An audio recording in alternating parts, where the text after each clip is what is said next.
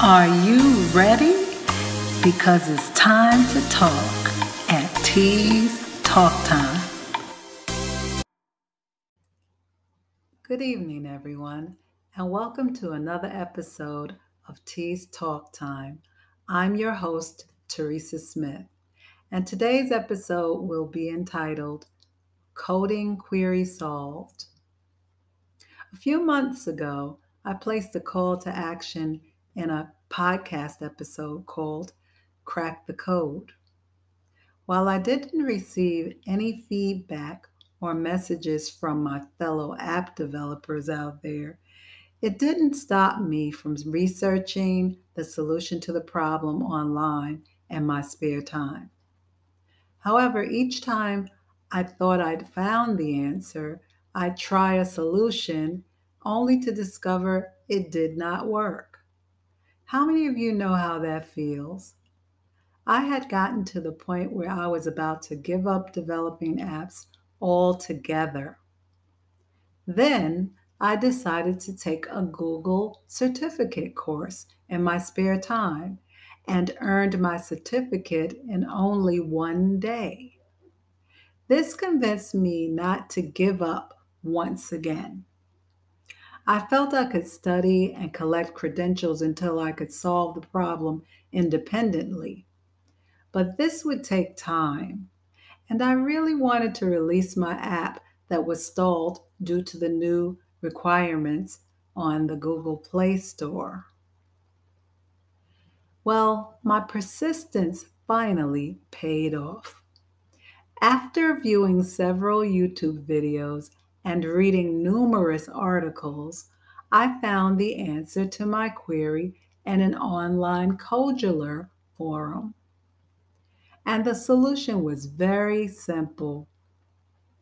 All I needed to do was to delete my original key store so that another encrypted key store could be created. Then opt back in to Google App Signing and roll out my app into production.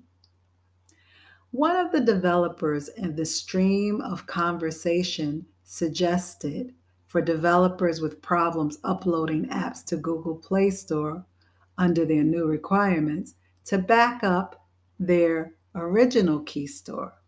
However, I found that it was not necessary to do so because you're only adding apps in a new format as app bundles. The old apps that you created were uploaded as APKs and didn't have to be redone. In fact, depending on the platform where you build your apps, you can just download the old apps as AAB files with the new key store and release them again. I hope this episode helped someone solve the problem more easily than I did. My journey to the solution was so long and tedious because I tried the difficult options suggested on the Google Play console. They suggested altering the code to create a new key with JavaScript, etc. And Android Studio software is way too large for my computer, so I couldn't use that tool. Anyways, there is such a simple solution to this problem, and I'm glad I finally stumbled upon it.